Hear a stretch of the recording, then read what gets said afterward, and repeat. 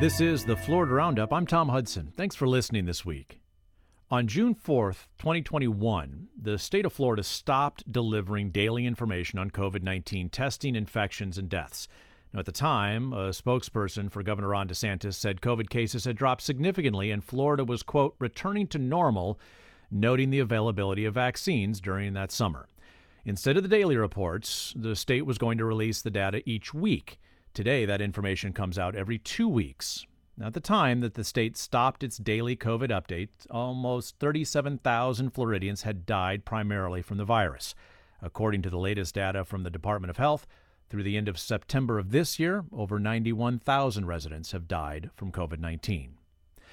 Well, this week, the state agreed, finally, to hand over the statistics that it originally said it did not have, that it does have, and it amounts to 25 gigabytes of data, more than 2 years' worth of infection rates, vaccinations, and deaths.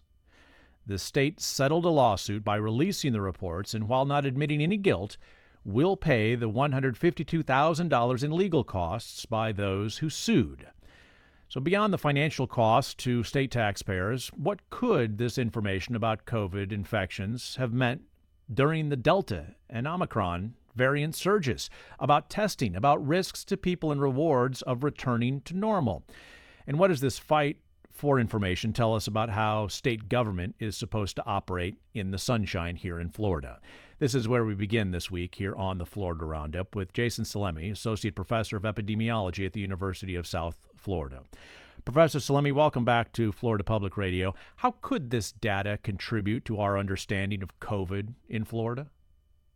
Oh, well, obviously a number of different ways. I think the most obvious is empowering people to actually be able to make informed decisions about how they navigate the pandemic. You know, if we have access to granular data that can enable businesses, schools, local communities, even families to make decisions that are specific to their situation. You know, rarely have you been able to give a single overarching, here's the state of the pandemic in Florida. It often depends on the who, the when, and the where. Is it the elderly only? Is it really impacting people living in rural areas? Is it minoritized populations, healthcare providers, service workers? So having more granular data is likely to lead to more tailored and hopefully more effective actions that people can take. I think the other big thing that it does is when you have governments and health organizations provide detailed data to the public, to me, it fosters a sense of transparency. Mm-hmm. You know, misinformation is spreading all over the place. Trust has been eroding everywhere. It saddens me when I hear the perceptions that people have of our very hardworking people at the State Department of Health. They're often underpaid, understaffed, and they still did amazing work. And I think they deserve our praise and not criticism. So I think once we get open sharing of data, which to be honest has been done in some sense, I think that just improves everybody's engagement with the data and trust in our public health agencies. Your first point, though, about making better decisions or having the ability to have granular data to make decisions, what kind of decisions are you talking about there? Because, you know, the state through executive order and through legislation has made certain decisions for local governments and said that it's the state government that makes these decisions regarding vaccination policy, for instance, regarding states of emergency even that local authorities could put into place. Yeah, no, it's a great question. I mean, one of the things that we can actually evaluate with granular data like this, that is at the county level and at the age level and at the race and ethnicity level, you know, prior to vaccination rollout, we have to think way back when now, 75 to 80% of all COVID deaths were among seniors, people 65 and older. Those were the highest risk. But at least in part due to differential vaccine uptake in different age groups, 40% of all COVID deaths during the peak of that Delta surge was actually in people younger than 65. So our ability to not only navigate what's the state of the pandemic now, but how well are things working? Are we getting good vaccine uptake in rural counties with a lot of, you know, minority groups? And that helps us again to tailor our approach. And that is exactly what happened in Florida when we first rolled out the vaccines. I think it wasn't necessarily done in an equitable way. We also didn't, reach out to people who had built the trust of the people who live in those communities. And by being able to monitor the data, which at the time we had very specific vaccine information for each county, we were able to say, well, okay, this isn't working. Let's modify our approach. So it's decisions like that, that granular data help us to engage in and tailor our actions based on what the data say. The state of Florida in those early days of vaccination in the wintertime of 2020, 2021 did initially target the elderly population, senior citizens, for the first rollout of vaccination availability, and then also healthcare workers. But let me ask you, Professor, the state has argued that the daily data releases that it stopped in June of 2021 were no longer necessary because the state of the virus and the availability of the vaccines back a couple of years ago. How does the prevalence of a virus or vaccines affect whether or not data is publicly released, or should be? Yeah, I mean, it's a great question. I think, people forget that actually early on in the pandemic, Florida did something that initially no other state did, which was release individual level data on everybody who was testing positive. In fact, those data sets are still up on their site. And the most recent one has 1.3 million cases. So for a very long time, they were actually providing more granular data than just about any other state. As you alluded to, fast forward to June 2021, and now it became that these PDF reports summarizing information were going to be made available.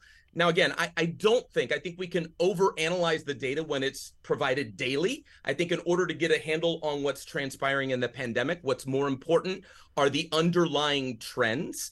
And so I don't necessarily think we need daily data, new data every single day, shoved down our throats, because again, I think we can over-respond. I think as long as we have weekly data, we can monitor trends in what's happening in the pandemic.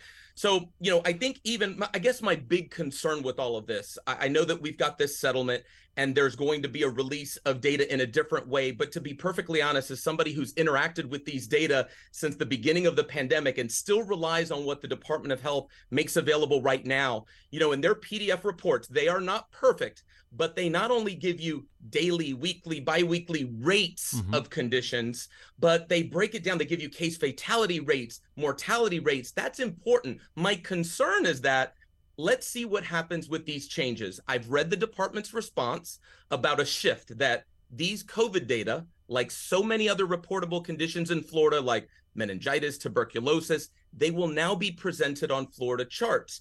And all that I've read they have to provide are counts of cases, counts of vaccinations, and counts of death stratified by all these variables.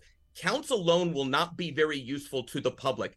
It is then taking that information and calculating rates, calculating things that are more meaningful and informative. So I honestly hope we don't look back at this huge expenditure of taxpayer dollars and realize that it actually ended up worsening the meaningfulness of data that the state is providing to the public. We're speaking with Associate Professor of Epidemiology at the University of South Florida, Jason Salemi, about this week's settlement of the state of Florida agreeing to release 25 gigabytes of COVID infection, vaccination, and death numbers that had been collected and the source of a lawsuit over the course of 2.5 years. Professor Salemi, are you satisfied today at the level of data being released from the Department of Health in Florida regarding COVID-19 that individuals can make informed decisions for their behavior? Well, I'm an epidemiologist, so you can never give me enough data, and that's what I've tried to do since the beginning of the pandemic. How about as a Florida resident? Take your Professor Robe off, who maybe. Lives here, I honestly feel like those PDF reports that were being provided, you can get a pretty good handle on, like, look, let's be honest, even though cases was part of this, officially reported cases, when people test positive for COVID, that is meaningless now at this stage of the pandemic because many people aren't getting tested, or they're getting tested at home, and those numbers don't officially get reported. So now we've already transitioned to wastewater data that, of course, does not depend on testing behavior, does not depend on what kind of test you use. So it's long been a better reflection of viral spread. And for communities that have these wastewater collection systems, that's a great way to monitor the level of infection in our communities. So with that, I am satisfied that it does as best as any other metric is going to do to understand the level of spread of the virus. With death data, I think that whether you get it from Florida charts right now or the CDC, you can break down COVID-19 death data by race, ethnicity, by single year of age, by race. You can get it by sex. So you can already get death data, both crude rates, age adjusted rates. You can get everything that you would want on death data right now. We can get hospitalization data. The thing that's lacking, I would say right now, is vaccination data. If we're trying to monitor boosters, we don't get that. Yeah, hasn't that gotten a lot more complex, though, with the number of boosters and the types of vaccinations now available compared to that winter of 2020 and the spring of 21? It absolutely has, and giving people a deluge of information on this shot, that shot doesn't help. But what does help, I think the CDC has been transforming to this, is just what percentage of the population is what we would call up to date with recommendations on vaccinations. Yeah, okay. And I think that's the most salient piece of information that we can give people right now. A lot has been made about Florida's response to COVID-19, Governor DeSantis's leadership and decision-making process and decisions that he ultimately made and the state legislature perhaps put into place. But as one, I guess, measuring stick here is to look at fatalities, to look at the death rate. And there was a study in the Lancet medical journal that was published in Lancet that looked at the death rates statewide here in Florida and across all the states from 2020, the beginning of the pandemic, through the end of July of 2022. And Florida was 12th best in the nation on a per capita number. In other words, its death rate was the 12th lowest in the nation. How would you describe the fatality rate, the ultimate, I suppose, effect of this virus here in Florida? Yeah, I mean, clearly it's taken a toll. Whether you're comparing, I don't love to compare to other states because that's not the gauge. If we've got over 91,000 people in Florida who have died because of COVID-19, that is not something that is trivial no matter where we rank. Right. But every analysis that I've done also, whether you use COVID deaths or what we call all-cause excess deaths, Florida is kind of middle of the pack. The problem is the comparisons. We have different weather in Florida. We have different population density. We have different distribution of race, ethnicity, all of these different risk factors ages, for COVID. absolutely. Yeah. That just makes it really challenging to do comparisons to other states and say, wow, we did so much better or worse. So I think that's the inherent problem. I think it's caused an immense toll. And I think if we look back and say, what did we do right? What did we do wrong? Hopefully that can help us to plan for what's next. Jason Salemi is the Associate Professor of Epidemiology at the University of South Florida. Jason, nice to have you back on the program. Thanks for your expertise. Thanks for having me, Tom. Well, one of the plaintiffs who sued the state for this COVID-19 information was the Florida Center for Government Accountability. Barbara Peterson is the executive director of that organization. Barbara, nice to have you back on the program as well. Before we talk specifics about this particular lawsuit, how will this data be handed over? What's the form of this information that it's going to take where folks like epidemiologists like Jason are going to get a hold of? Barbara Peterson, are you with us? The executive director at the Florida Center for Government Accountability. I'm here. There we go, Barbara. No problem. We got you now. So how will this data be handed over as part of this settlement?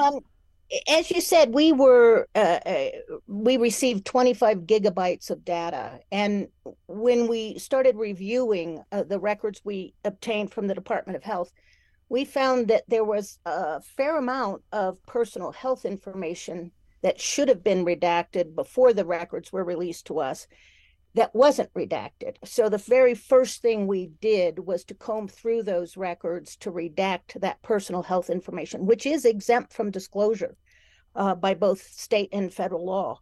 And we're going to do one more. So let me pause right there, Barbara. So the state, is it accurate to say the state health department released information because of this lawsuit that was exempt from public disclosure that it should not have released? That's correct. And we found it and notified the department. And what was its response? They asked everybody to give the records back or to destroy them. And did you? And what we did was we redacted all of the personal health information, then sent the redacted documents back to the Department of Health to make sure we had satisfied the exemptions that we had basically redacted all of the exempt information. And did the department give it its blessing? It did, and we have an email chain to that effect. Okay. And we're going to do, just to err on the side of caution, we're going to be completing one more review to make sure we got everything. And once that review is completed, we will put the documents in a Dropbox and then allow anyone who wants access to have access. The settlement has no monetary damages except for the legal costs. And of course, there's the embedded staff time to prepare all this. There's no financial penalty. Why did you agree to have no financial penalty?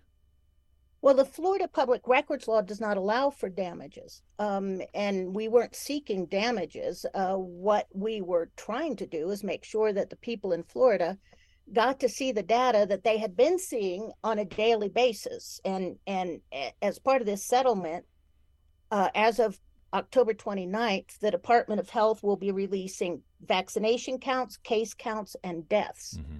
So it'll be the same data they were releasing. And this is what was so odd, because when we made our request, we were told that the records were exempt from disclosure. The exemption the department cited says that this kind of information is exempt unless release is important to the public health and safety. And so someone in DOH made a decision that COVID data was not important to the public health and safety. And this was at a time when Delta was raging through the state of Florida. Florida's mm-hmm. government transparency laws arguably have eroded over the past several years. A new law exempts, for instance, the governor's travel records. There's a 2022 law that exempts records for searches for public universities and colleges. Supporters say these exemptions are needed for privacy protections. What say you? I say no. And why not?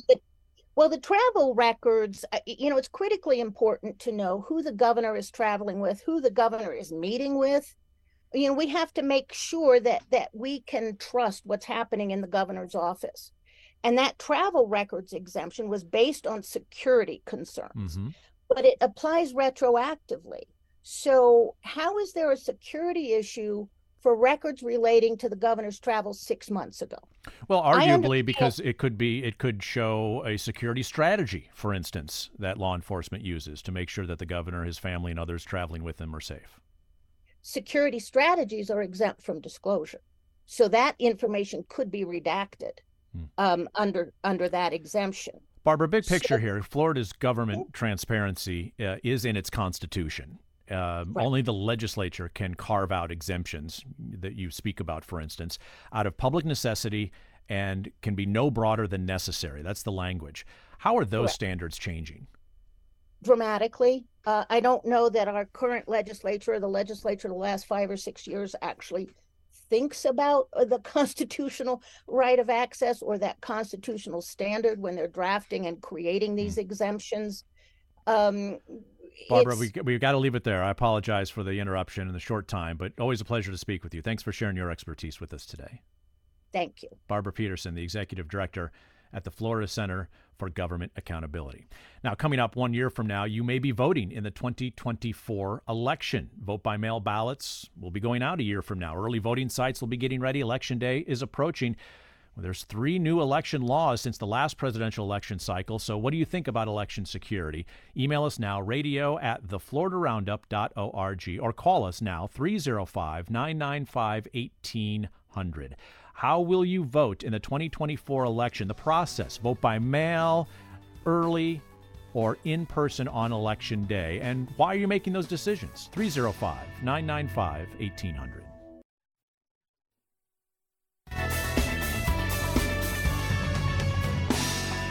This is the Florida Roundup. I'm Tom Hudson. Thanks for joining us. Next week on this program, we'll be talking about immigration. A year ago, the Biden administration launched a new effort that hoped to alleviate the crisis on the southern border. It promised an alternative to the dangerous journeys many migrants make to escape violence and disastrous economies. The idea was to have migrants sign up for humanitarian parole and get a sponsor in the United States before coming. 30,000 people a month are allowed to enter from Cuba, Haiti, Nicaragua, and Venezuela, many coming to Florida, and thousands more want to. The program is the best hope we've had in years, she told me. Pero esperando duele mucho. But, she said, the waiting hurts. What's at stake here in Florida? How does this effort by the Biden administration impact Florida's efforts to crack down on undocumented migrants? And how does the immigration issue impact you and your vote? Email us now, radio@thefloridaroundup.org, radio@thefloridaroundup.org, and we may include your comments next week. Today, we're talking about voting. In about a year, you may be casting your ballot already in the 2024 election. Believe it or not, about a year away. Florida has made election security and the way you cast your vote big issues over the past few years. So do you vote by mail, in person, on Election Day? Why? What do you make of all the attention on the process of voting? Do you need a candidate to commit to accepting election results before making your choice? Call us now, 305-995-1800, 305-995-1800. Your call's coming up in a moment. This month, there have been 2 voter fraud stories in Florida making headlines. In Tallahassee, 69-year-old Marcia Irvin has been charged with felony voter fraud. She was convicted of a felony and served time in prison. Her probation, though, does not end until next month, so she was not eligible to vote in 2020 and 2022, but she was able to register to vote with the state, and she did cast her ballot. The second case this month is from the Villages, where Robert Rivender was charged with felony forgery and fraud for allegedly voting for his dead father in the 2020 election. He also has a felony conviction on his record and has been paying restitution. Now, in Florida, felons have to complete their prison time, their probation, finish paying fees and fines and restitution before being able to legally vote again. Florida has made several changes to voting since the last presidential election, including creating a special law enforcement agency to investigate elections. Brian Corley is along with us now. He is the supervisor of elections in Pasco County. Supervisor Corley, thanks for spending some time with us today. Appreciate it. Pleasure to be here. New election laws require government agencies like the Department of Corrections to report more frequently information about who may not be included in voter rolls on county voter rolls because of felony convictions. How do you think that's working so far? Well, it's maybe not ideal as it could be. You know, we're in the trenches. I speak for my colleagues as supervisors where, you know, we're not privy to all of the information from other counties and certainly the statewide level.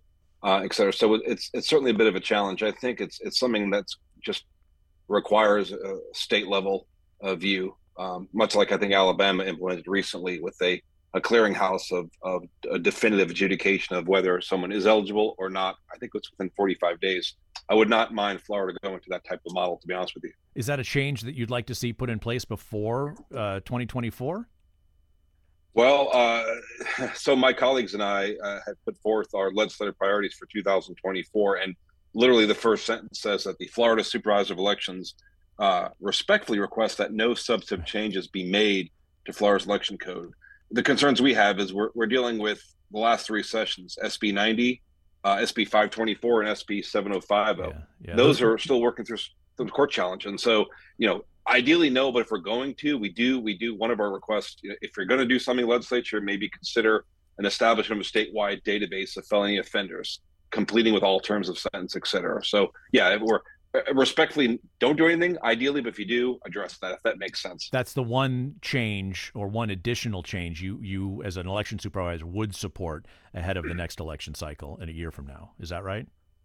Exactly. We want to make sure that those that are registering to vote are eligible and those that are voting are eligible. I think we'd all agree on that. So you mentioned the 3 laws that have been passed since the last presidential election, the 3 election laws. They do a lot of different things, changes to ballot drop box, creating an election investigations unit, changes to third-party voter registration efforts, among others. Were they needed? Well, you know, we can always fine tune what we do. There's some things there that I think my colleagues and I are generally supportive. You know, just a couple things. For example, if somebody presents themselves for a driver's license and is a non-U.S. citizen, there had been no mechanism to share that data. If you get a driver's license and you say I'm a Canadian citizen, that data should be shared with the Department of State Division of Elections. I, as the former president of our association, was actually calling for that back in 2015. And so now that's literally coming online, I'm told, within the next month or so. So they're going to do a complete data swap of that. You talk about the third party. We had cases where in Pasco County, we had situations where voters were not eligible to vote because they're turned in after the book closing statutory deadline. Mm-hmm. We were getting pre-filled applications out from groups out of Washington, D.C. that were horribly, erroneously inaccurate. Existing voters who had not lived at that address for 10 years, people who had been deceased, children, and even pets. I can't make that up. So there's some things in there I think that's going to lend itself towards some, we're trying to find a balance, I think, of integrity and access, if that makes sense. Brian, I think it does make some sense, and finding that balance has been infused with politics. I'm going to ask you about that in a moment, but Harriet has been listening into our conversation from Williston. Harriet, thanks for calling the Florida Roundup. Nice to have you on. Go ahead. Thank you. I worked as a campaign organizer a little bit and just knocking on doors, trying to encourage everybody to vote, no matter what party they belong to. And I'd like to make a complaint about our legislature. They're trying to make it more difficult for people to vote, and they put in that mandate to put the last four numbers of the Social Security your Social Security number or driver's license in an extra envelope, an extra piece of paper. I think we have to put in the ballots now for vote by mail, and that's going to cost us money. But the state, from what I've been told by the supervisor election, the state isn't financing it. The local communities have to finance. So, Harry, let's just make sure that fact check with Supervisor Corley about that disclosure, the inclusion of the last four of a Social Security number or the driver's license in a vote-by-mail ballot. No, I think, Harry, it's confusing a couple things. There had been a proposal, I believe it was in, I think it was maybe SB 524 in the 2022 session, that would have required exactly what Harry is referring to, but we actually were able to point that out. I actually led the committee on that to report to the Secretary of State. So that's not necessary, is what you're saying. Is that correct? It's not necessary, but I think what Harry's referring to is when you request a ballot, you're to provide the last four of your social or your driver's license or ID number when requesting it. So we can validate it in our office with the requester. That is a relatively new provision. We haven't really had many issues with that. Well, in January, I was at the delegation meeting here in our county with Senator Perry and State Representative Clemens, and I know about the supervisory elections committee and the meeting and the results, but the bill was supposed to be after a study was done, so I didn't know whether the bill had went into effect or whether they were going to cancel it. Harriet, thanks. We were able to get that killed during the session. Yeah, glad we could clear that up. Harriet, thanks for listening and calling in here from Williston to the Florida Roundup. Supervisor Corley, finding the balance, right? You spoke about finding the balance between, making tweaks and security and access. You have decried what you've called, quote, some government officials who have politicized the electoral process. How has politics affected the process of voting as we look at a big presidential election cycle coming up? Well, that's been an ongoing pet peeve of mine since I've been doing this since 2007. Right. There's one function, one office that should be completely nonpartisan and politically agnostic. That's the SOE office. And so when you have, what appears to be sometimes politics hijacking elections, I just like to make sure that we have, again, we're trying to find that balance of access versus integrity. Yeah. So it's more of a generalized statement. I prefer that the rules of the road be known for everyone well in advance, and that everyone have access to vote, and that we're trying to make sure that we have integrity in the process. So there is certainly a balance in that endeavor. Yeah, Marissa is listening into this conversation in St. Pete. Marissa, thanks for calling in. You're on the radio. No problem. Thanks. I have been voting by mail for probably close to the past decade, and I will be voting by mail this year. Something that I like to do is to be able to research the candidates as I'm voting. And so vote by mail to me is very important. What I was upset about this year is the fact that in December 2022, it went into effect that if you are registered to vote by mail and you didn't check the back of your ballot in the last the last time you voted, you will not be receiving those ballots automatically in the mail. Yeah, Marissa, you're speaking about kind of the re-registration or re-request of a vote-by-mail ballot. I think now, Brian, it's every 2 years that a Floridian who wants to vote by mail needs to request those ballots. Is that correct? Yeah, pretty much. It's for each election cycle, so that's absolutely correct. But an election cycle is 2 years. That is correct. As long as it's made after, like, for example, if you do it today, it's good through the end of this calendar year. And so actually, through the general election of if you do it today through 24, and then you'd have to re-request in essence the day after. But that was a challenge for us because we had about 80 some odd thousand of voters who had signed up when it had been 4 years back after 2020. So we had to reach out to them. And so I know that's been an interesting outreach initiative for my colleagues and I. We've added 35,000 Pasco voters back for vote by mail, and vote by mail has become, as we speak of what's become politicized, there's so much misinformation about that voters will call me up, constituents, and I have to tell them we don't forward them to anybody. You have to request it. Of course, we mentioned, as Harriet mentioned, you have to verify who you are. Yeah. They're not forwardable per law, and we check every signature. So it is, in my opinion, a safe and secure way to vote. I've not seen evidence to the contrary. Martin is listening from Gainesville and joining the conversation. Martin, go ahead. You're on the radio. Yes, good afternoon. Marissa's not going to be happy with this comment, but I enjoy voting in person, and I feel like we should have a national holiday and expend the necessary resources to make sure that there are voting sites in every neighborhood, in every city in our nation, so that people can do their civic duty and actually go and represent themselves personally, so there's no chance for any sort of voter fraud.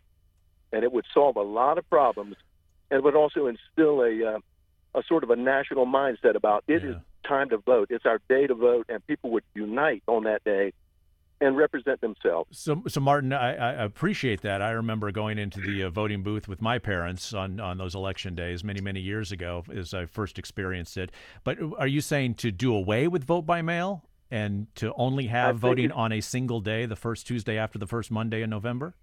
I think it's such a process that's rife for fraud, and it's been contentious on both sides. Well, you just heard Brian Corley say that he knows of no problems when it comes to vote by mail in Florida. Well, nationally, of course. Well, Martin, sorry, we lost the connection. You still with us, Martin? Oh, somehow Martin, you still with us? Yes, sir. Are you there? Go ahead. Yeah, you dropped out for a second. Go ahead and finish your thoughts, sir. It's certainly obvious that it's been an issue in other swing vote states. I don't necessarily think that that's true, Martin. I mean, these issues have been adjudicated. There have not been massive recalls of votes that have been cast by mail in any state, swing state or otherwise.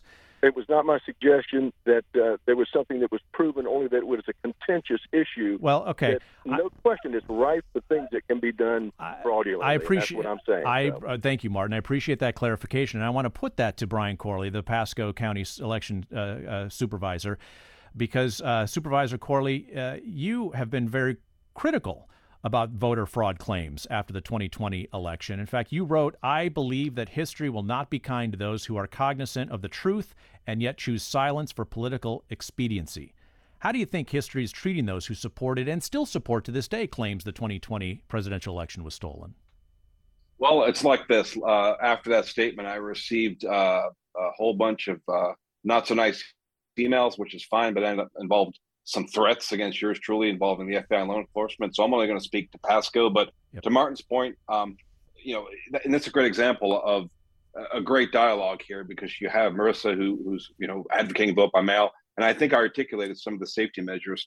One of the ironies of vote by mail is that I as a chairman of our legislative committee in 2013, we had in my county alone 109 voters who requested a vote by mail ballot and just forgot to sign the outside envelope. And under that existing law, we couldn't count it. Now you can cure it. And here's the irony of how things can help towards integrity and access, because now the voter has the ability to cure it. So if signature doesn't match, or it's certainly not there, we reach out to the voter. And, I'm over 2 million votes cast in my tenure. And I think I've had one scenario where it was delivered to the wrong address, the neighbor, and like an 85-year-old neighbor didn't notice the name, sign it, and send it back. The point is, that's a great, if we reach out to you and your signature doesn't match, that's integrity and also access. But The national holiday, I grapple with that. The national holiday, let me just speak that if I can. Real quick, if you could, Brian. Yeah, I'm real quick on time. We have Veterans Day, and a lot of Americans spend the day drinking beer and having barbecue, not paying homage to our veterans. My daughter's currently active duty Navy, so I'm not sure the national holiday would do it. I think we owe it to those that wore and wear the uniform. It shouldn't matter the day. Florida has 3 ways to vote: in person, early voting, nights, weekends, etc. So the availability is there. Well, our thanks to your daughter for her service. Brian Corley, the Pasco County election supervisor. Brian, thanks for your time. Thank you. John Kennedy is with us now. John's a longtime reporter in the Capitol Bureau of USA Today Network here in Florida. John, you heard a lot there from Floridians talking about what they would prefer in voting, and obviously a lot of the voting changes that have taken place in the last 3 years. What do you make of all this conversation? Well, it's interesting.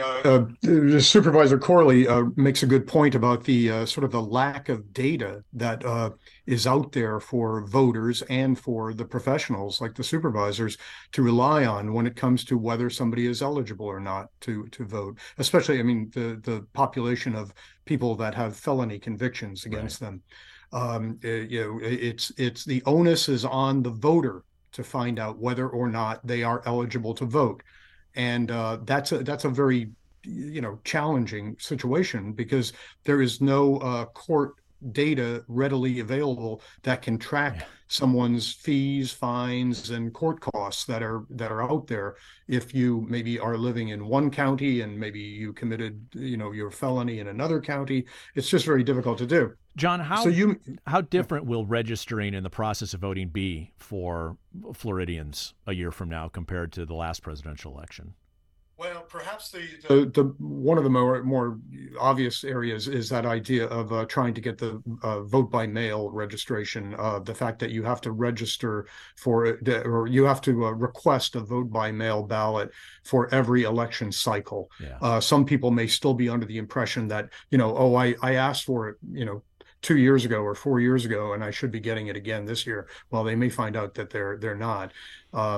There's also some further restrictions on and further penalties on groups that help register voters. They have to turn in these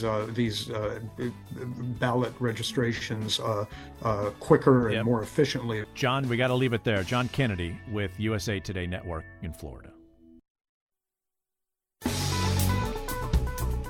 This is the Florida Roundup. Thanks again for listening. I'm Tom Hudson. 5 years ago this week, Hurricane Michael crashed into Florida's panhandle. The storm was devastating for communities in its path. Homes, jobs, and lives were lost. Now, many residents who lived through that disaster say they're still struggling to recover. Regan McCarthy from our partner station WFSU in Tallahassee has more.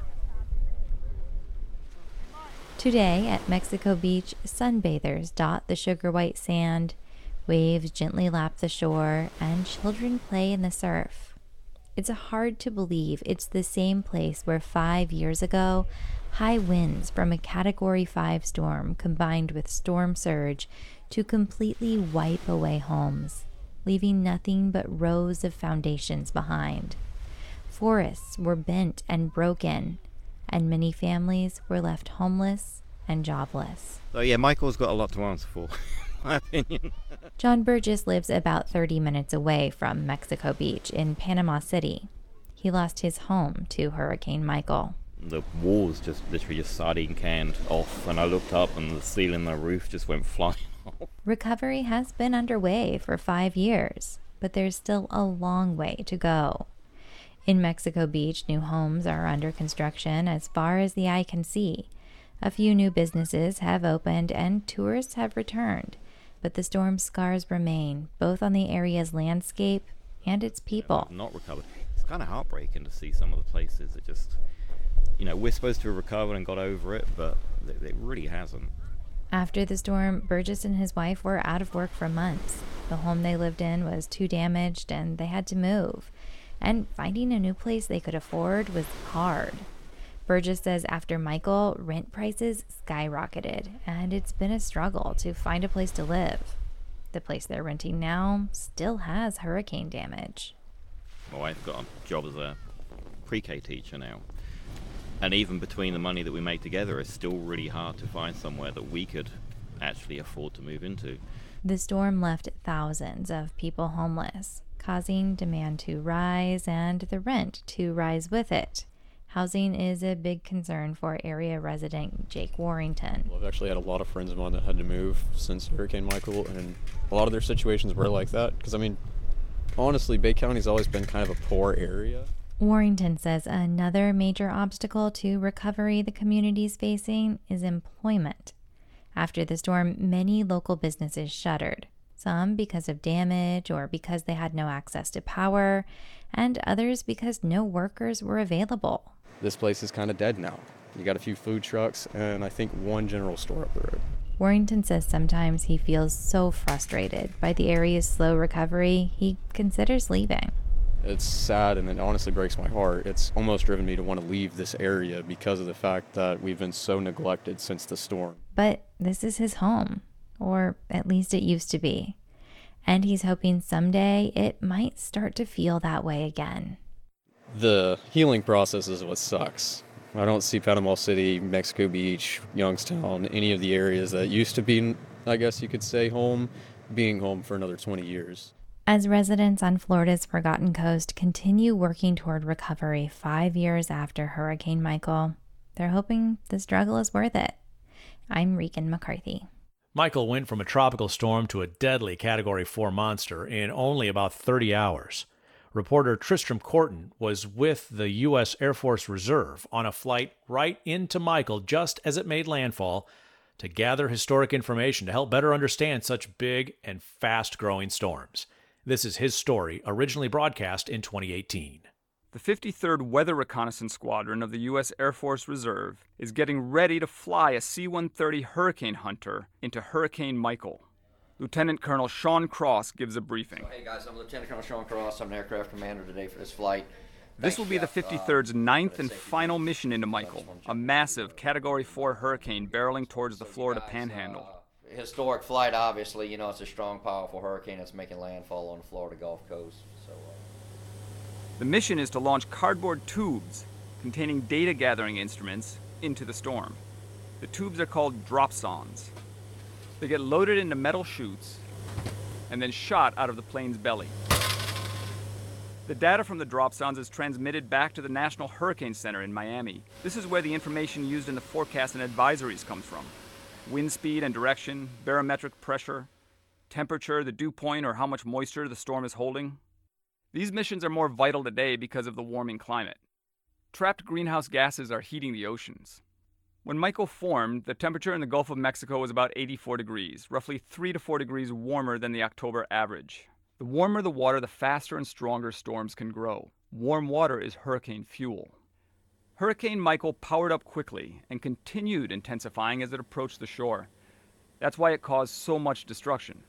The data from this flight will help scientists figure out the mechanics of how that happened, because usually hurricanes weaken as they get closer to shore. The dry air from land evaporates moisture, robbing energy from the storm. As the plane approaches Michael's eye, nothing is visible outside the cockpit windshield. Dense gray clouds blot out the sky. There's no way to tell up or down. Suddenly, the nose of the plane breaks through into bright sunshine and blue sky. The hurricane's eye. Surrounding the plane, there's a vertical wall of clouds miles high, and the C-130's crew, including Lieutenant Colonel Byron Hudges, are in awe. After doing this for almost 20 years, I've probably seen this sort of presentation maybe 4 or 5 times. I mean, it shows the strength of what's. As the plane exits through the opposite eye wall, the loadmaster launches one of the tubes for gathering data. The plane penetrates the eye 4 times during the mission. The last time recorded a barometric pressure of 919 millibars, one of the lowest ever recorded for a hurricane making landfall in the U.S. The lower the pressure, the stronger the storm. This was when the plane hit a pocket of turbulence and dropped 1,000 or 2,000 feet. Passengers flew up off their seats 6 inches.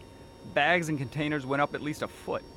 The plane stabilized after flying back into the eye, and that's when, looking straight down, the crew could see waves crashing into the shore. The exact moment of landfall.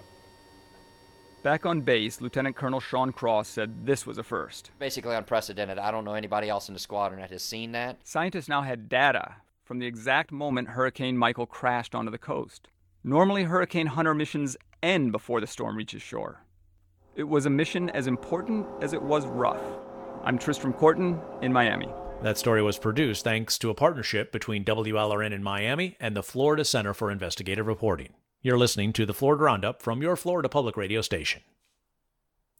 Finally on the Roundup, from caskets to classic rock, classical music, and even a crooner, a 3-story brick building on Palmetto Street in Jacksonville, where the Florida Casket Company built its merchandise for 46 years, will be filled with life and music in the years ahead. The Jacksonville History Center is moving into the former casket factory, and its first floor will be dedicated to music and musicians from around the Jacksonville area.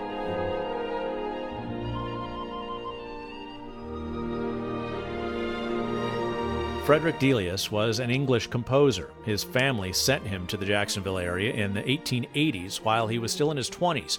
He grew oranges along the St. Johns River and took piano lessons from an organist in Jacksonville.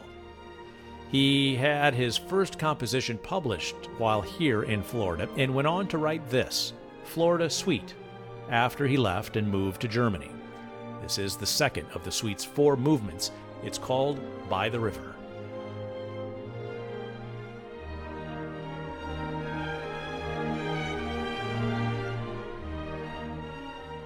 Being near the water can certainly provide that musical inspiration.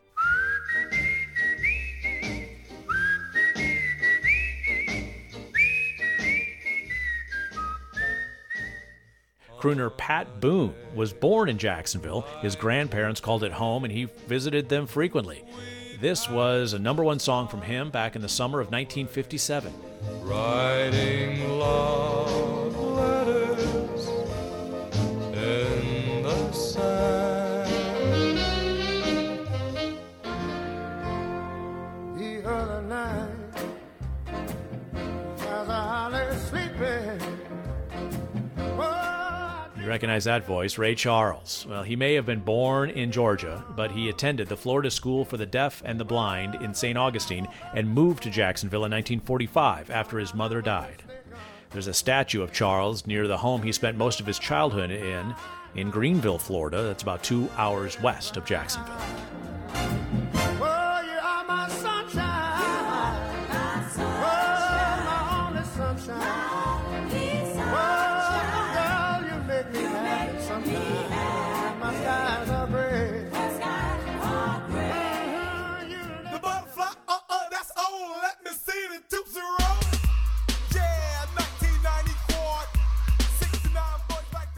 A party anthem from 1994 that helped define a genre. This hip-hop style may be known as Miami bass, but it was the 69 boys from Jacksonville who used it for Tootsie Roll.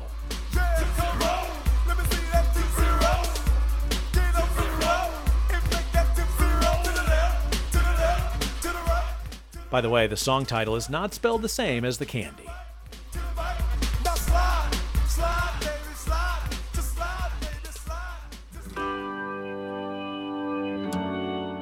And then, of course, the band named after Jacksonville's most famous high school gym teacher.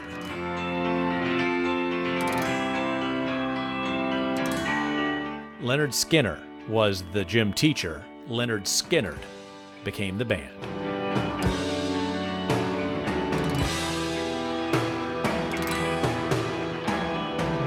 The Jacksonville History Center's music exhibit will likely open in early 2026.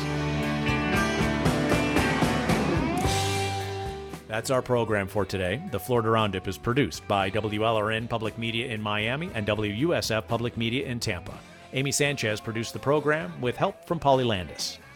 WLRN's Vice President of Radio and our technical director is Peter Mayers. Engineering help from Doug Peterson and Charles Michaels. Richard Ives answers the phones. Our theme music is provided by Miami jazz guitarist Aaron Lebos at aaronlebos.com. If you missed any of today's program, you can download it and listen to past programs by visiting wlrn.org/podcasts. Thanks for calling, emailing, listening, and supporting public radio in your community. I'm Tom Hudson. Have a terrific weekend.